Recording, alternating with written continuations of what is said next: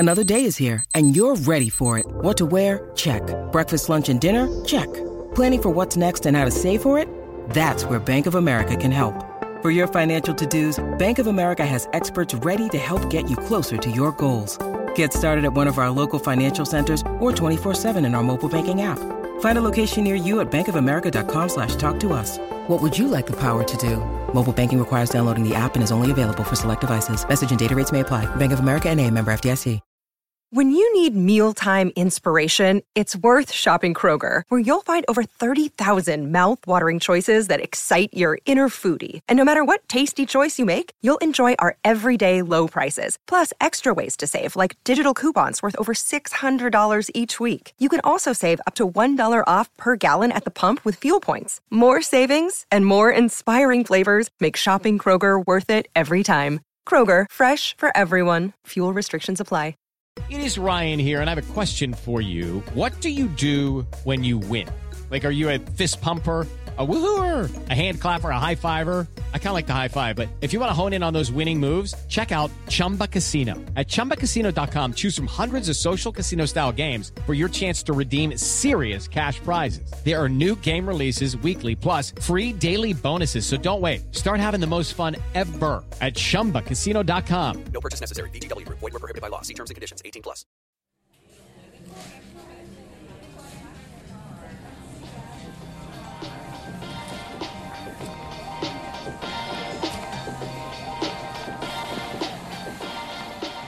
Hello and welcome to another episode of Zero Ducks Given, a cricket podcast. And today we are focusing very heavily on the England versus India T20 International Series, which came to an end yesterday at the time of recording. And England lost 3-2 to India in a very back and forth series, an exciting series as well, but disappointing. Probably left England asking more questions than it answered with a T20 World Cup not a million miles away. India, it should be said, very, very impressive. But before we lay into England, and we will do that, I'm sure, but before we completely lay into England, I do want to focus on one of the positives. And let's start with that Chris Jordan catch, which wasn't actually Chris Jordan's catch. If you haven't seen it yet, absolute thing of beauty. The ball was ploughed out to sort of wide, long on cow corner area. Chris Jordan absolutely raced round, stuck out one hand and caught it as nonchalantly as I've ever seen a catch caught in my life, and then just popped it up to Jason Roy, who accepted it and was laughing his head off, I think knowing that for the rest of history, Jason Roy's name will be in the scorebook. Caught Jason Roy. Finny, mate, I'm guessing you were watching the catch live. How does that rank to all the catches you've seen in your lifetime, in your career? Yeah, it was phenomenal, wasn't it? I think the fact that it was one-handed as well, and I think he was pretty pissed off because Adil Rashid misfielded one in the over before off his bowling where you could hear him screaming and saying, no. And then, goes and takes a one-handed catch like that and didn't even celebrate. It was still thoroughly pissed off that Rash had let that one through for a 4 off his bowling. So, just how nonchalant it was in the way that he caught the ball, threw it back to Jason Roy as if nothing was really happening. But he's took some amazing catches for England. He's a ridiculous fielder, and that was just another one to add to the collection. You must have played against him a lot over the years. Is he as good as it gets in the field? Yeah, he's outstanding. I think that if the ball goes in the air anywhere near him, there's a very, very good chance it's going to get taken. He fields in the slips for Sussex, so he grabs everything there, I think, second slip. And then in the T20s and the one-day stuff, he's just prowling around in the outfield, waiting for someone to hit the ball in the air to him. Yeah, he's just renowned on the circuit as being an amazing fielder. And it's no real surprise because it looks like it's just this freak bit of one-off fielding, but actually on practice days, you practice things like that. You practice doing freakish things. So the reason he was so calm when he was underneath it was the fact that he's probably been there in practice before. So, he's just renowned as being an amazing fielder. Even in his brief test career for England, he stood in the slips and caught some ridiculous catches off the spin bowlers, I remember. Daniel Norcross, what did you make of it? I was just impressed that he managed to get round to it. I wouldn't even be quick enough to get there, let alone do all the stuff he did after that. It was startling, wasn't it? I saw him take an incredible catch. I think it was at Bristol. I was on commentary. And the weirdest thing about Chris Jordan is that I could see him hurtling on this occasion, very similar actually to that catch running round to his right at full speed.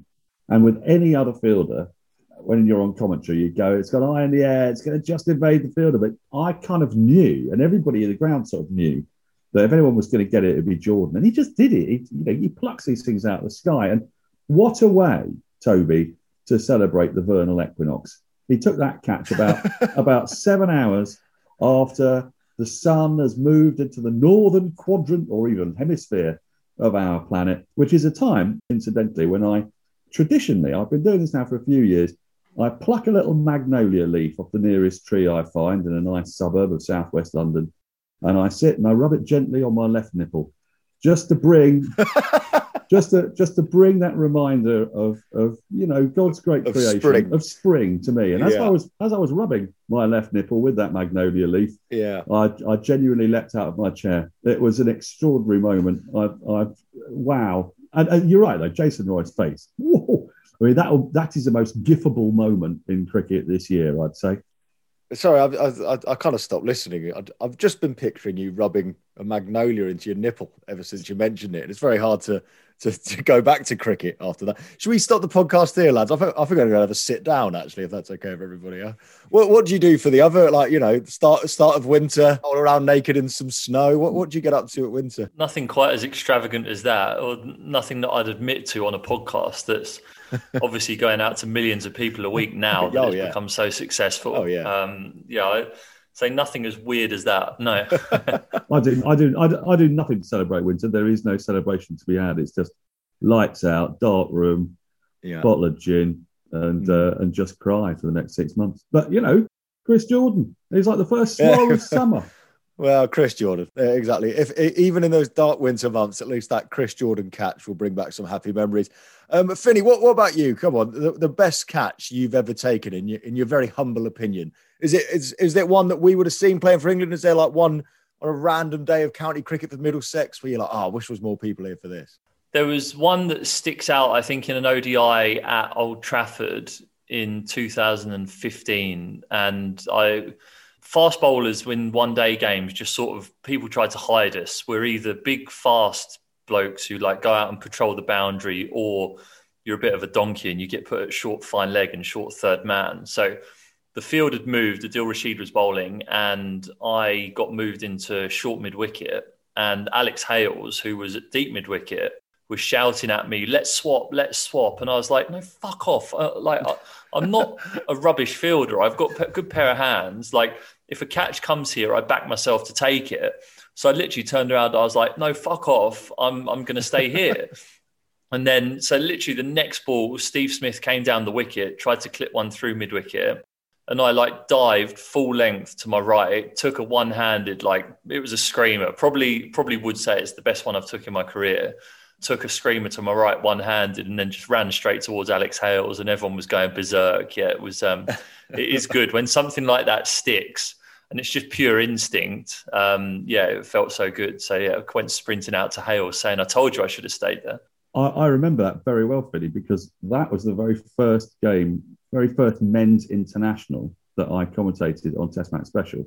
And I was on commentary for your catch. There you go. I bet it was an iconic moment in your commentary career. Well, I mean, not just my commentary career as a result of my status as a trainee national treasure, possibly an iconic moment in commentary history. And I remember... One of those where were you when moments, yeah. Yeah, I didn't do it awfully well because I couldn't believe it was you. So I thought, what an incredible catch! I've gone absolutely berserk, and I had to wait for someone to actually go, it's Stephen Finn who's taken it. What? I thought they were winding me up. I thought day one on TMS, men's TMS, they're winding me up. I remember. It was absolute stunner. Brilliant catch. I'm trying to find it on YouTube, but I put Finn catch Steve Smith, but all it's done is just show me loads of really good Steve Smith catches. But if somebody somewhere listening to this must have the footage of that, because I do feel like I've got it knocking around in my head somewhere. I can sort of half picture it. You mean it's on your phone already? Yeah, it's my background, my permanent background. In the private file, yeah. Yeah, exactly. Yeah. In those cold winter months that Dan was talking about, I just go into a dark room with a video of that catch. I guess taking screamers, Finney, must be awesome because, obviously when you take big wickets and stuff, but that's kind of expected of you. That's your job in the team. But I guess we've talked about how it's amazing when bowlers score runs and how much they love doing that and how much batsmen love taking wickets if they ever get a bowl. But taking screamers must be an awesome feeling. Yeah, well, a lot of it's instinctive. When it's a screamer, you don't even have time to think about it. You just stick out a hand and it sticks, or you just dive and it sticks. So yeah, and all those times that you do it in practice, you're always there thinking, Christ, I'd love this to happen in a game because I'm catching flies here in practice. And then when it comes to a game, you don't want to shell them. So yeah, for it to stick, and it's more that feeling of you're almost like, oh shit, it's stuck. What do I do now? So you start running around like a lunatic. I think, wasn't it James Taylor as well, when he took those couple of ridiculous catches, one of them off me in South Africa, he almost just didn't know what to do with himself. So just started running around in circles. It's a bit like that. Tell me, when you practice for catches, because I've always wondered about this, as a club player, I've always found that if I practice catching before the game, I'll lose all confidence because I'll drop a couple. The only time I've ever taken like good catches is when I haven't practiced for yonks. You know, they're just like come in, you go, whoa, and you sort of like, you know what I mean? You catch them then. If I get like, if someone hits 10 catches at me, I'll probably drop 5 of them. So I think, best not. I don't want to lose my confidence. Does catching practice really help, Finney? Because I'm very sceptical about it, obviously. Yeah. I mean, your experiences probably don't reflect that of every professional cricketer in the world. Probably not. I would Dan Norcross's catching warm-up is very different to Chris Jordan's. We should make that abundantly clear for a start. Well, you've got that. Isn't there a book called 10,000 Hours? Dan's got one called 0 Hours. Yeah, if you practice something never, I find I really improve at it. Do you ever, Finney, because again, comparing it to my very limited club cricket experience, but when I play club cricket, right, I'm a crap fielder. I'm too tall to get down to one by my ankles. I would quite happily, when I'm playing, would happily have the ball not come at me once in the field. I'd happily bowl my overs. And other than that, I'd be more than happy to go fine leg to fine leg and never have to field a ball. Do you ever in games be like, I really don't want this catch to come my way? Or the pros, the elite mentality, very different when you just want to be in the game? Yeah, I think you want to try and be in the game as much as you can, because standing around just watching everyone else do stuff can get a bit boring sometimes. And a lot of it is about anticipation. So if you're there thinking that you don't want a ball to come to you, you're almost not ready for it if it does come to you. And then you've got even more chance of dropping it. And that's when you're timid towards like going towards the ball and stuff. So yeah, I think our attitude would very much be different to whatever cricket club you play for's fourth 11, gangly fast bowler at third man. I'm saying standing around watching people do things is a definition of my job. If I didn't like doing that, there'd be no point. Dan Norcross just travels up and down the UK watching athletic men do things that he can't do. That's and correct. Commentates on it. What a gig. What a gig. Let's move on. That was one of the few positives that I could pluck out of the T20 International Series. And the fact that, you know, if you're not an England fan, it was actually a great series as well. Maybe not as many tight games as we would have liked, would be one criticism, but a ridiculous amount of talent on display, as you'd expect, between arguably the two best white ball teams in the world at the moment. And one man that I do want to talk about is Malan, because obviously, Finney, you will know him better than most. He's an area of huge discussion. And I felt a bit sorry for him as the series went on, because I don't know why it is. There are some players that, and, you know, sadly, it's social media, which is a bit of a cesspit at the best of times, but it feels like there are some players that people are almost wanting to fail so they can say, I told you so. And there's other players that, no matter how badly they play, are exempt from criticism. Take, for example, Mark Wood. Everybody loves Mark Wood. He's a breath of fresh air. He's very entertaining. He's very lovely. He bowls absolutely rapid. He gives you 110%. He went absolutely round the park in that final game. Nobody mentioned it. Nobody went near the fact that he bowled 4 overs for 50, because it's Mark Wood and we all love him. Malan, for some reason, you know, after a few iffy scores at the start of the series, you know, loads of question marks. Oh, he shouldn't be batting there. He reached his 11th score of 50 in T20 internationals for England. He brought up 1,000 2020 runs in international cricket quicker than anyone in history. He's the number 1 ranked T20 international batsman in the world. I saw the amazing stat that you put up on Twitter. What was that, Daniel? There are 2 men who have scored 1,000 plus runs in T20 international history who have got an average of 50 plus. One of them is Virat Kohli. One of them was David Malan. And just before David Malan got out, he had a higher average than Kohli. And can I just add to this? He's got the 7th highest strike rate of any man in the history of T20 internationals to have scored over 1,000 runs, and the highest in the England team. An England team, incidentally, that contains Jason Roy, Josh Buttler, Johnny Bairstow, Ben Stokes, Owen Morgan. I mean, it's very baffling, the Milan thing, because the thing is, I succumb to a bit myself, because I sort of think, do England actually really want to get Stokes up at number 3 to get the most out of him, and maybe get Moeen Ali in lower down and just have a whole series of biffers? And then you think, but hang on a minute, Milan is biffing quicker than any of the other biffers. So what am I thinking? Yeah, it is completely baffling. I mean, the stats speak for themselves. I think maybe it's the fact that he starts quite slowly. So if he doesn't make a score, then it looks a bit like he hung around not really doing much. Well, I said once, Toby, that his first 15 balls, he looks like a man who's been blindfolded and chained to a radiator in Lebanon in about 1985. And then after that, he looks like Kumar Sangakkara. And the thing is, he sort of does. I know. I kind of know. Well, I was about to say I know what you mean. Of course, I know as much as I'll ever know what Dan Norcross is going on about. But I kind of take your point there. Finney, you know him better than most. I mean, what is it about him that you think maybe people don't warm to him as much as other players? No, I'm not sure it's that. I think that the talent that there is in that England top and middle order, I think it means that if you're in that top order, the expectations on you to perform are just ridiculous all the time, because you know that there's people snapping at your heels, and that's a very motivating thing for you. If you're a player, you always have one eye on the people who are behind you snapping at your heels, so you try and keep getting better and keep improving. And you look down that batting order, you look at Stokes, you look at Buttler, Morgan, Roy, Bairstow. You've got all these guys who could bat in the top 3 or 4 spots, all fighting for the same places. So, it's a tricky one, but you just can't argue with those numbers, can you, at the moment? The fastest ever to 1,000 T20 runs, the consistency in scoring big scores, the average. It would have been nice for him, and would have been a real opportunity to, stop people talking about it had he gone on to win England that game in the last T20. But you really can't argue with the numbers that he's put together. And I think that's why, even through the series, when he had a couple of lower scores, that you trust him, that because he's been so consistent over the course of his career so far, that you trust him to get there in the end. Well, one thing I want to ask about Philly is he does have very startlingly different numbers in T20 internationals from, when he goes plays Big Bash, or even actually in the Blast, which is a sort of curious anomaly, isn't it? He seems like he's the number 1 ranked batter in T20 internationals, but he's not been lined up for an IPL contract particularly. I mean, not a big one. He's not sort of seen as one of the people you'd really want in your perfect T20 team. Is there something different about T20 internationals from, say, an IPL or Big Bash or franchise leagues everywhere?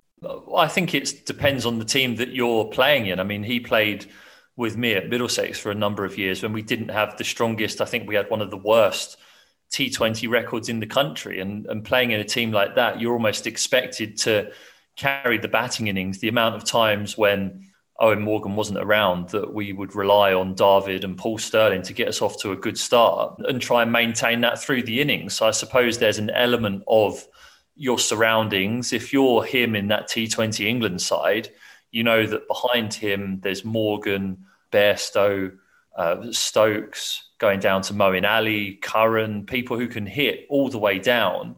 You're then, as a product of that team, you're then able to get on with it more, take more risks, because you know that there are people coming in behind you who are able to keep that scoring rate up. So I think it very much depends on the team and the strength of the team that you're playing in, I'd say.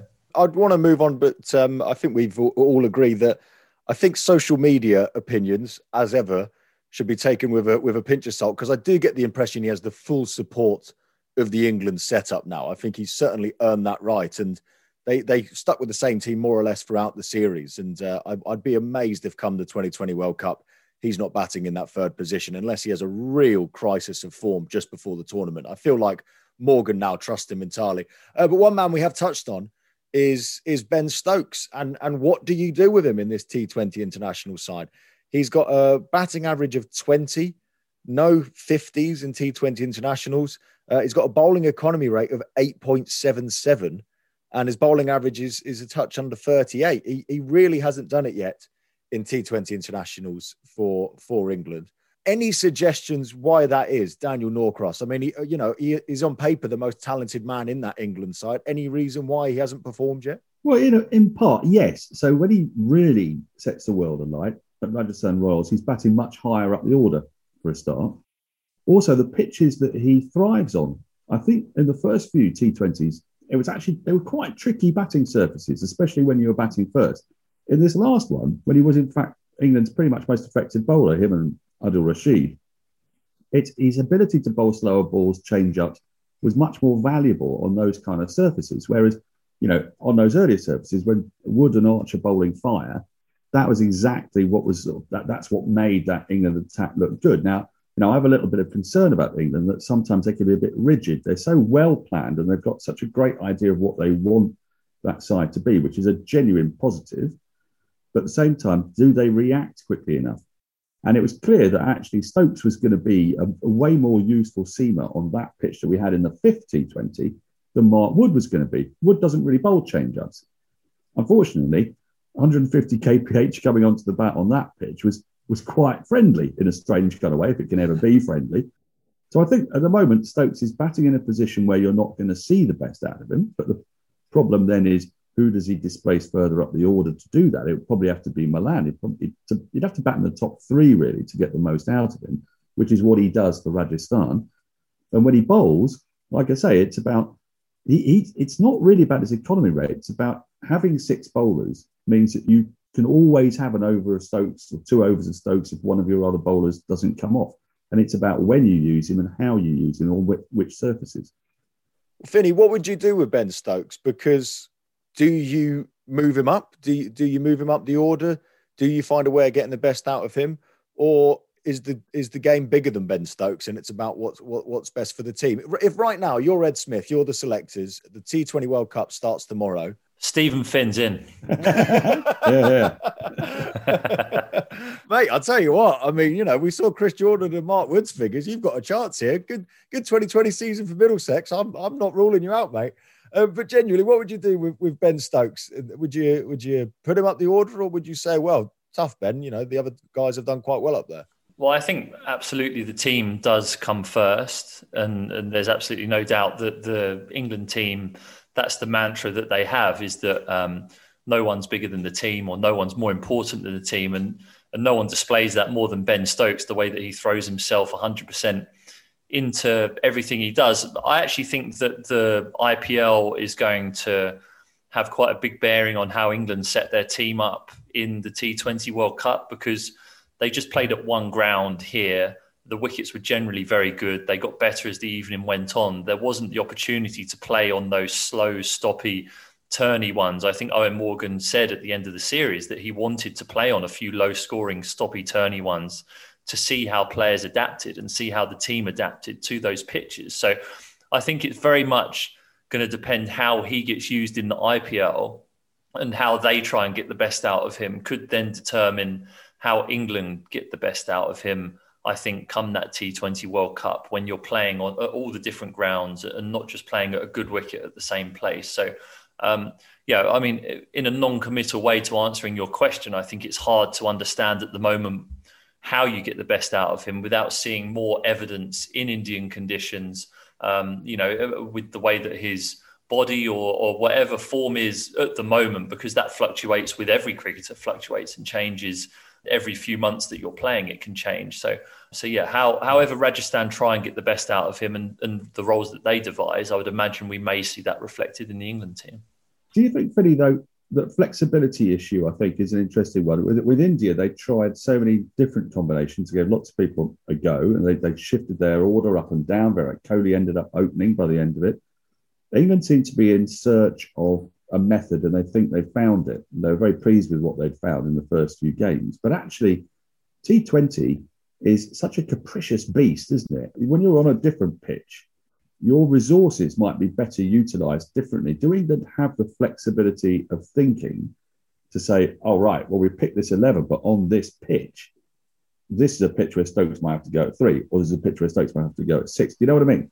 Yeah, but definitely. I think having captain Middlesex last year in the T20s, that was one thing that was apparent, was that you can't just try and use the same formula for every single game. And you have to be able to read conditions, because you can go in with a preconceived idea of what a wicket looks as though it's going to play like, but doesn't necessarily mean that it will play like that. So you pick a team that you think, from looking on the wicket, that will get the best out of the team to win the game.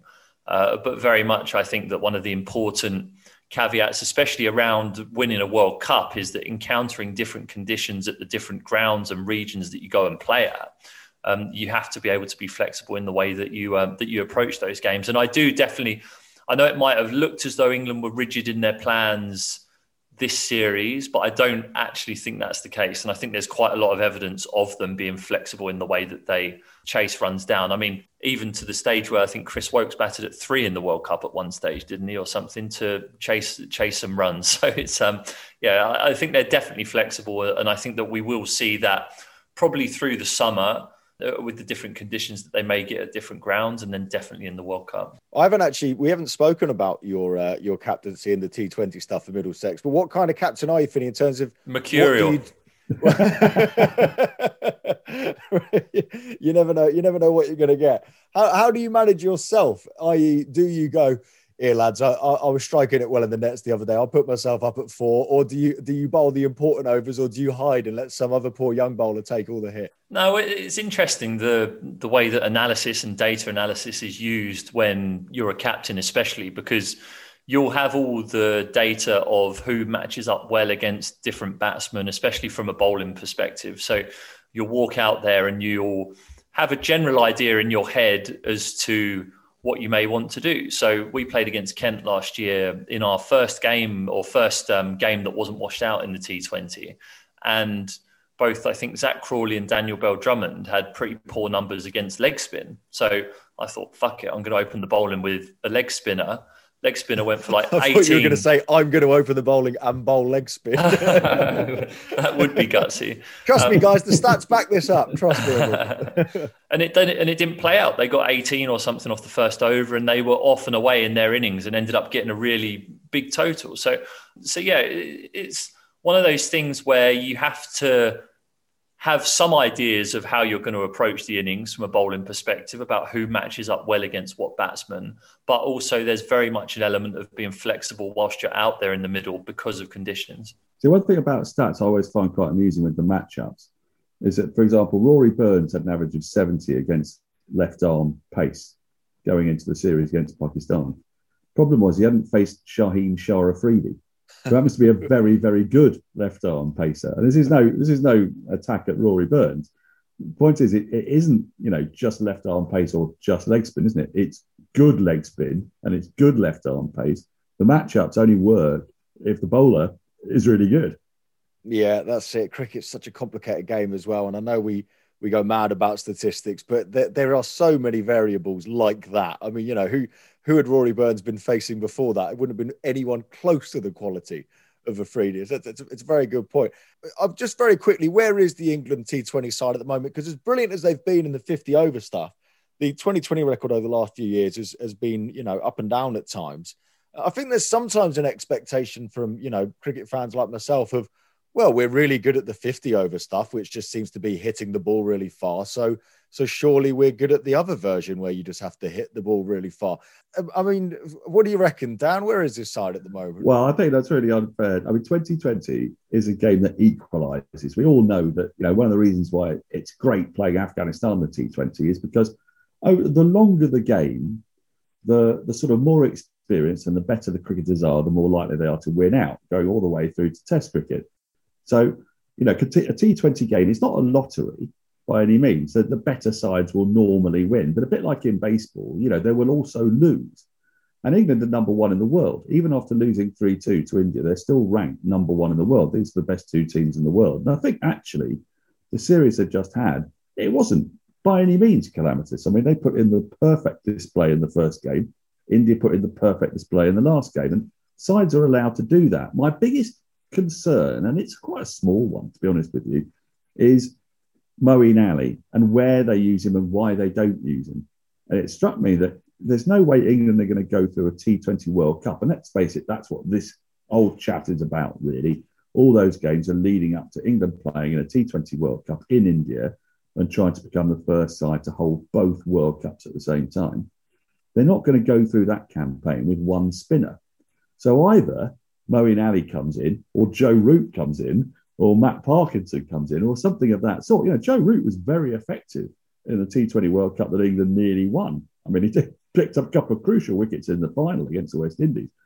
That my concern is that they haven't quite nailed that yet, and they've got a little bit fetishized around their five seamers and a leg spinner. I want to see another spinner. Yeah, I completely agree. I think you've got to. It's India at the end of the day. You've got to pack your team with at least two spinners. I think because it's still Indian conditions. And the Moeen Ali thing, I can't be asked to go into England's selection policy at the moment because I'm so bored of it and I'm so frustrated by it. But Moeen Ali was rested during the Test series so he could play in the T20 series that he never ended up playing in. Now we said when we talked about the selection policy weeks ago, we said they're never going to be able to find a system that pleases everyone. But I do feel like the general consensus is whatever the plan was, it hasn't worked. And the selectors have definitely not nailed it. It was a tricky task, but to rest Moeen Ali in a Test series and then not play him in subcontinent conditions absolutely confuses the hell out of me. But Finney, I said there, England are so good at the 50 over stuff and they've shown glimpses in the 2020 stuff. How similar are those two formats? Because when 2020 first started, it was like nothing we'd ever seen before. But now 50 over cricket feels like a long 2020 game where everyone just tees off from the first ball. Is there a huge difference between the two formats, or should you be good at both? There are definitely skills that translate between the two. And I think that even in Test match cricket, we were sat here a few weeks ago lauding T20 cricket because it had made the back stages of a Test match game so interesting. So those skills do definitely translate across the formats. I think that the thing about T20 cricket is that once you're behind in a game, sometimes it can be very hard to claw it back. And it's about very small margins when it comes to those times in the game. So really, it's probably higher pressure than you would find in a 50 over game, I think. And it's also very much a game of momentum where if you get on a roll against the team, that does tend to kick on. You look at the teams who win tournaments, they may start a little slow, but they'll find a formula and then they'll be flying by the time they get to the back end of the tournament. So, yeah, there are skills that translate between the two, but they are different very slightly. But you look at the way that England play 50 over cricket and since 2015, the disastrous World Cup, and the way that they've taken that attitude of always looking to push forward, whether that's with the ball or the bat, that is the way that you play T20 cricket. And I think also, you've played against India in their own conditions, and India actually played very well towards the back end of the series. They played some amazing cricket there, which I think that you have to sometimes hold your hands up and say, India just outplayed us in those last couple of games. But I don't think England have lost a T20 series for 3 years, something like that. So it's definitely not disaster stations. I think that they'd have learned a lot about the way that they might want to formulate their team when it comes to that T20 World Cup. And now there's going to be this period of experimentation and refining what they had whilst they were in India, where they ran arguably the favourites for that T20 World Cup very close come the end of the series. They've got, 7 or 8 months now to refine that game plan and push forward and make sure that everything's perfect by the time that World Cup happens. And I think that's very much what they'll do. Yeah, I completely agree. And I should say, like I say, there's been some losses out of nowhere in 2020 cricket for the England team over the last few years. Like Dan said, there comes a point in 2020 where a batsman's going to have a day out and you're going to lose games. But they have won series, which shows when the pressure's down that England are very capable of winning these things. And they would have learned so much from these 5 games as well. Just months away from a World Cup in India.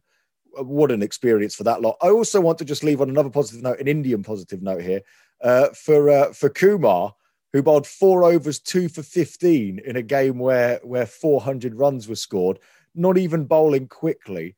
It just goes to show that, we talk about a batsman's game, but if you bowl well and you bowl with skill and you bowl with a bit of bravery, there is, a chance to be a hero still with a white ball in your hand in the limited format. He just bowled so well. So I couldn't let this podcast go without mentioning just how well he bowled. There is hope for bowlers out there yet. Don't worry. I do think you mentioned there, India probably the favourites. We should mention no Bumrah in that series, no Jadeja in that series as well. They still aren't entirely sure of their best batting lineup as well. Just a ridiculously talented side. It would be their tournament to lose, you'd imagine. But in 2020, just about anything can happen. While still on the topic of 2020, I want to move on to not England, not India, but back to Afghanistan, who got a shout out earlier in the podcast, and Rashid Khan, because Daniel Norcross has had a Rashid Khan point. He's been desperate to get off his chest. He's been putting it in the WhatsApp group constantly. We didn't get around to talking about it last week on the podcast. But Daniel, hit us with your lovely Rashid Khan fact. Well, it's stat attack time. In the last Test match, Rashid Khan earns roughly £800,000-900,000 in the IPL for a season of IPL, 8 weeks of IPL. Now, I know, they practice in between and all that. In that time, he'll bowl 68 overs tops. That's the most he's bowled in an IPL season. In 3 days of Test cricket, Rashid Khan bowled 99.2 overs. He probably got paid about £1,000. And this is a question I want to ask Vinny, right? Is that a bit of a challenge for Test cricket? I mean, I'm not daft enough to believe that you should get paid by the ball, right? But as he gets older and his career dwindles and there's less and less time, is he really going to want to risk injury by bowling 99.2 overs in 3 days when he can get against paid Zimbabwe, when he can get paid 900k 4 weeks later if he can keep his body and soul together for bowling 2/3 of that number? I mean, it's quite the stat, isn't it, that? Yeah. Well, it's amazing, really, to think of it like that. I mean, trust you to put a very alternative spin on it. I think it is a way to say it. But yeah, I think it's definitely a challenge, and that's one of the challenges that Test cricket faces is, the strains that it puts on people's body. I mean, as a result of bowling a lot, and I've played a lot of games in my career, I've had 2 knee surgeries, a lot of back problems, a lot of muscle injuries, and you do put yourself through it to the point where when I'm about 50, I'm going to need a walking stick or a Zimmer frame, I'd imagine, to move around. So can we have our net session then? I was going to suggest exactly that. Yeah, do it in 30 years, 25 years. I'll still be quick enough for you, mate. But it's definitely a challenge that Test cricket faces. But also, I would say there's not many people out there still who don't want to test themselves in that format. And I still think now, even young guys coming through that you speak to, they still see Test cricket as the ultimate challenge, because physically and mentally to sustain performance over a 5-day game is still a very, very rewarding feeling. So I don't think that emotionally that is a problem for Test match cricket, but definitely financially, you just can't compete with those numbers as a Test match game. So it's no surprise that we are seeing more people lean towards that format of cricket. I mean, it's obviously the one that always comes up, it's a bit of a cliche, is the West Indies. And you look at some of the incredible players they produced in T20, and it's made them a brilliant T20 side. They're often dark horses going into a World Cup, and they shouldn't be, because of the likes of Pollard, they've had Ryan, Andre Russell, etc. But those guys, they are not playing Test cricket. They are avoiding it. And you saw the side they put out against Bangladesh recently that didn't have any of the T20 guns. So it feels like a concern to me, but then, people have been concerned about Test cricket since the 1870s when it first started. And also, just quickly there, Finney, it's really nice to hear you say that young players that you speak to, they still regard Test cricket as the ultimate, but presumably talking about young English players coming through. So I guess it's difficult to gauge what a young Afghanistani, absolute gun batsman, whether he's got the same ambition for Test cricket, or are you finding when you speak to young cricketers from all over the world that Test cricket is still the pinnacle?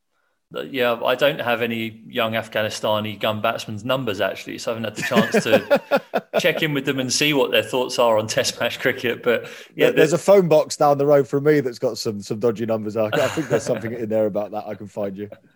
But yeah, it's definitely a concern, and it's a debate that's been going on for a long time now about about Test match cricket, and we had Harry Gurney on here a few weeks ago, didn't we, talking about how he foresees the future of cricket. And I don't disagree with the way that he foresees it with a lot of short format cricket. But I do think, and I really hope, that there is still a place for the Test match game, because for me, and I was brought up on a diet of 4-day cricket. You learned a forward defence and a length ball before you learned anything else. But now, if you're a youngster and if you go as a Middlesex player to do nets with some young pups, and they're scooping, reverse scooping, bowling Yorkers, bowling slower balls, and I'm there thinking, when I was 10, I was just trying to hurl it down there on a length as quick as I could. So the landscape of all that is definitely changing. But I do still think that, especially here in England, that the love for Test match cricket is retained. Yeah, and I can't see it going anywhere soon. But like I said, that is a topic that will rumble on throughout the podcast and probably for the next 50 years in cricket as well. Now, we did mention the net session a few moments ago. Do we want to come back to this thing? Of course we bloody do. Yeah, absolutely. I don't know. No. I think we can all move on. I think, you threw that. Finney got it off his chest. He had his words. But Toby, do you want to go down in history as a Welsher? No. You. I think I do, actually. No, you flung down that gauntlet quite rightly too. Apart from anything else, I think Finney needs a net because he's got to get in trim for the new season. You are the man. Give him a little bit of confidence there in the nets. I will stand at the other end. I will adjudicate. I mean, I think, in my view, it's 6 balls from Finney to you, Toby. Yeah. With Test match conditions, Finney sets his field. Okay. We're 9 down. I'm going to be really generous. I'm going to go 6 runs to get. Okay. Oh, I'm going full Shannon Gabriel. Yeah. You can get 6. All you need is 6. So a lovely little flick, sort of edge over first slip down to the boundary for 4. I've got a fielder there. Well, what? Fly slip? You've got a fly slip, have you?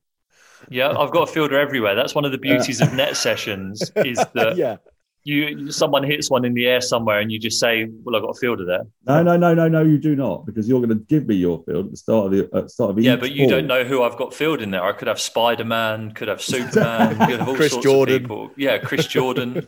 I'll give you 9 Chris Jordans and a Jack Russell. Why are you making it easier for him? He's the professional cricketer in this scenario, and you're giving him a Jack Russell and 9 Chris Jordans in the field. Jesus, man. Sounds like a Christmas rhyme, that.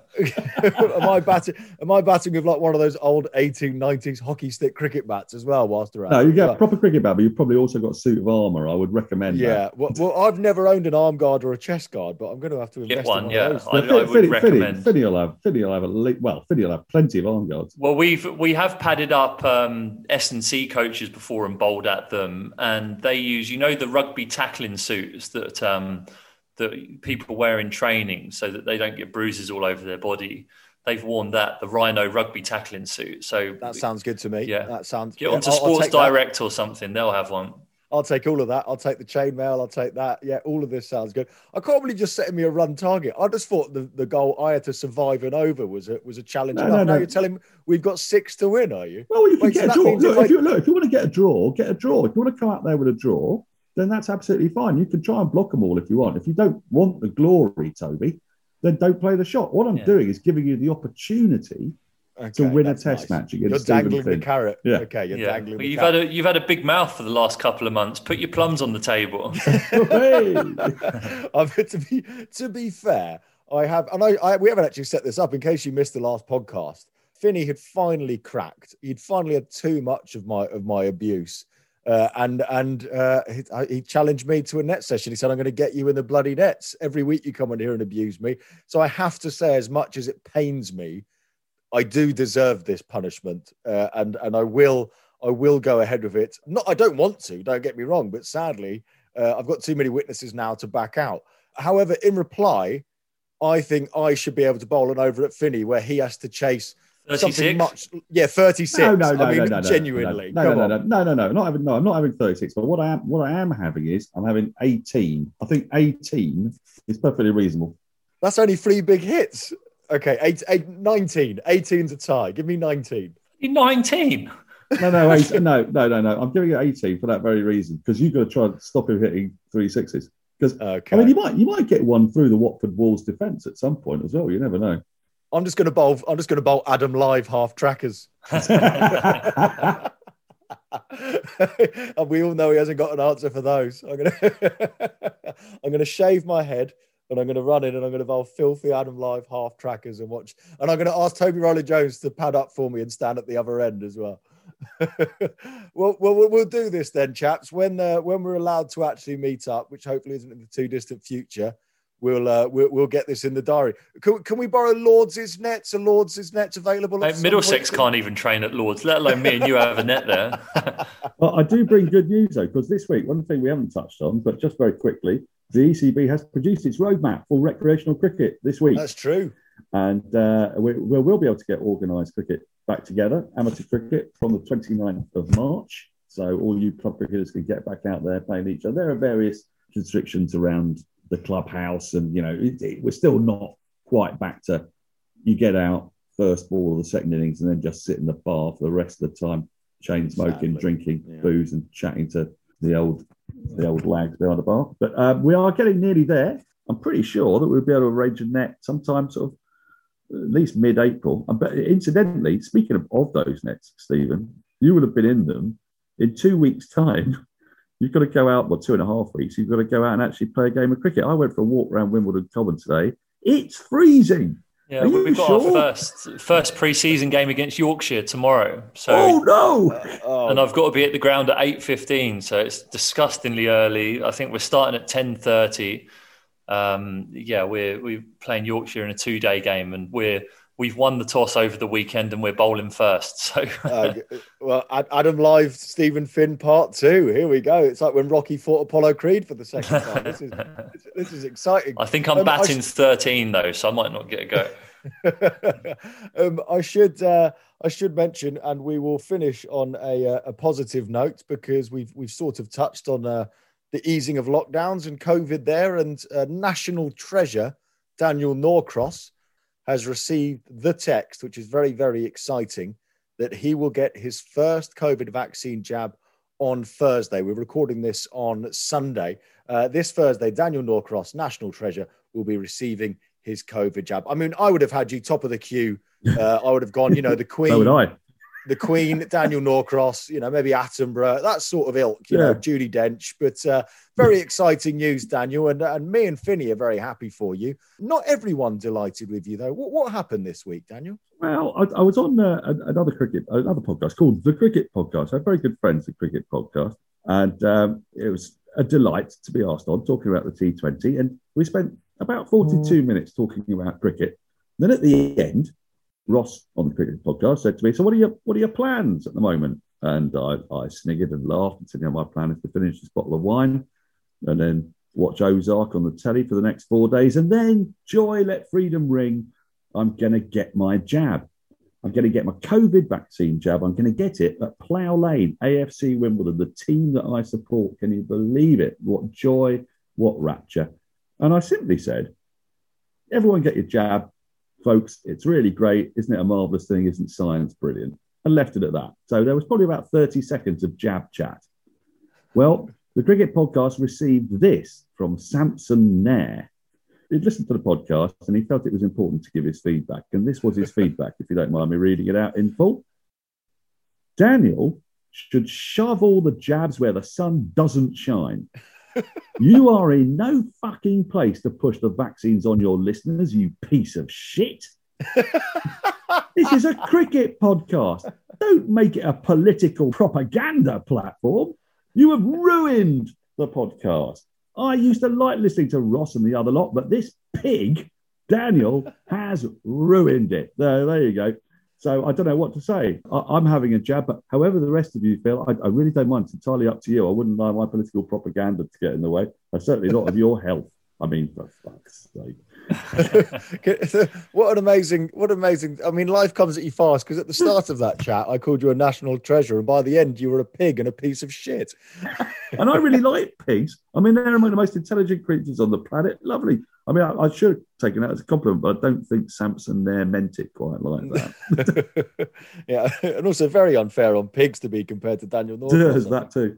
Well, I'm very excited for you, Daniel, and I'm looking forward to the day that I receive that text to get my jab. And I'm sorry if that upsets, the Lawrence Foxes of the world, but I'm very, very excited about it. Stop pushing your political propaganda, Toby. Well, before I get in too much trouble, we'll call it a day. But chaps, lovely to see you both. I'll speak to you next week when hopefully England are having a better go at the one-day international series against India, which we haven't previewed at all. But Jofra Archer's a bit injured and Moeen Ali's in the squad, but probably won't play. Until next week, chaps, good to see you both. Daniel, try not to upset everyone with your political bullshit, and I'll see you soon. Cheers, chaps. Bye. Cheers.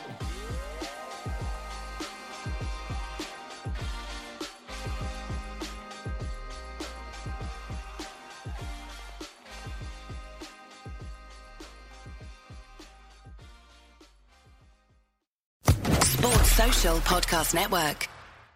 Hello, it is Ryan, and we could all use an extra bright spot in our day, couldn't we? Just to make up for things like sitting in traffic, doing the dishes, counting your steps, all the mundane stuff. That is why I'm such a big fan of Chumba Casino. Chumba Casino has all your favorite social casino-style games that you can play for free anytime, anywhere with daily bonuses. That should brighten your day a little. Actually, a lot. So sign up now at ChumbaCasino.com. That's ChumbaCasino.com. No purchase necessary. VGW Group. Void where prohibited by law. See terms and conditions. 18+.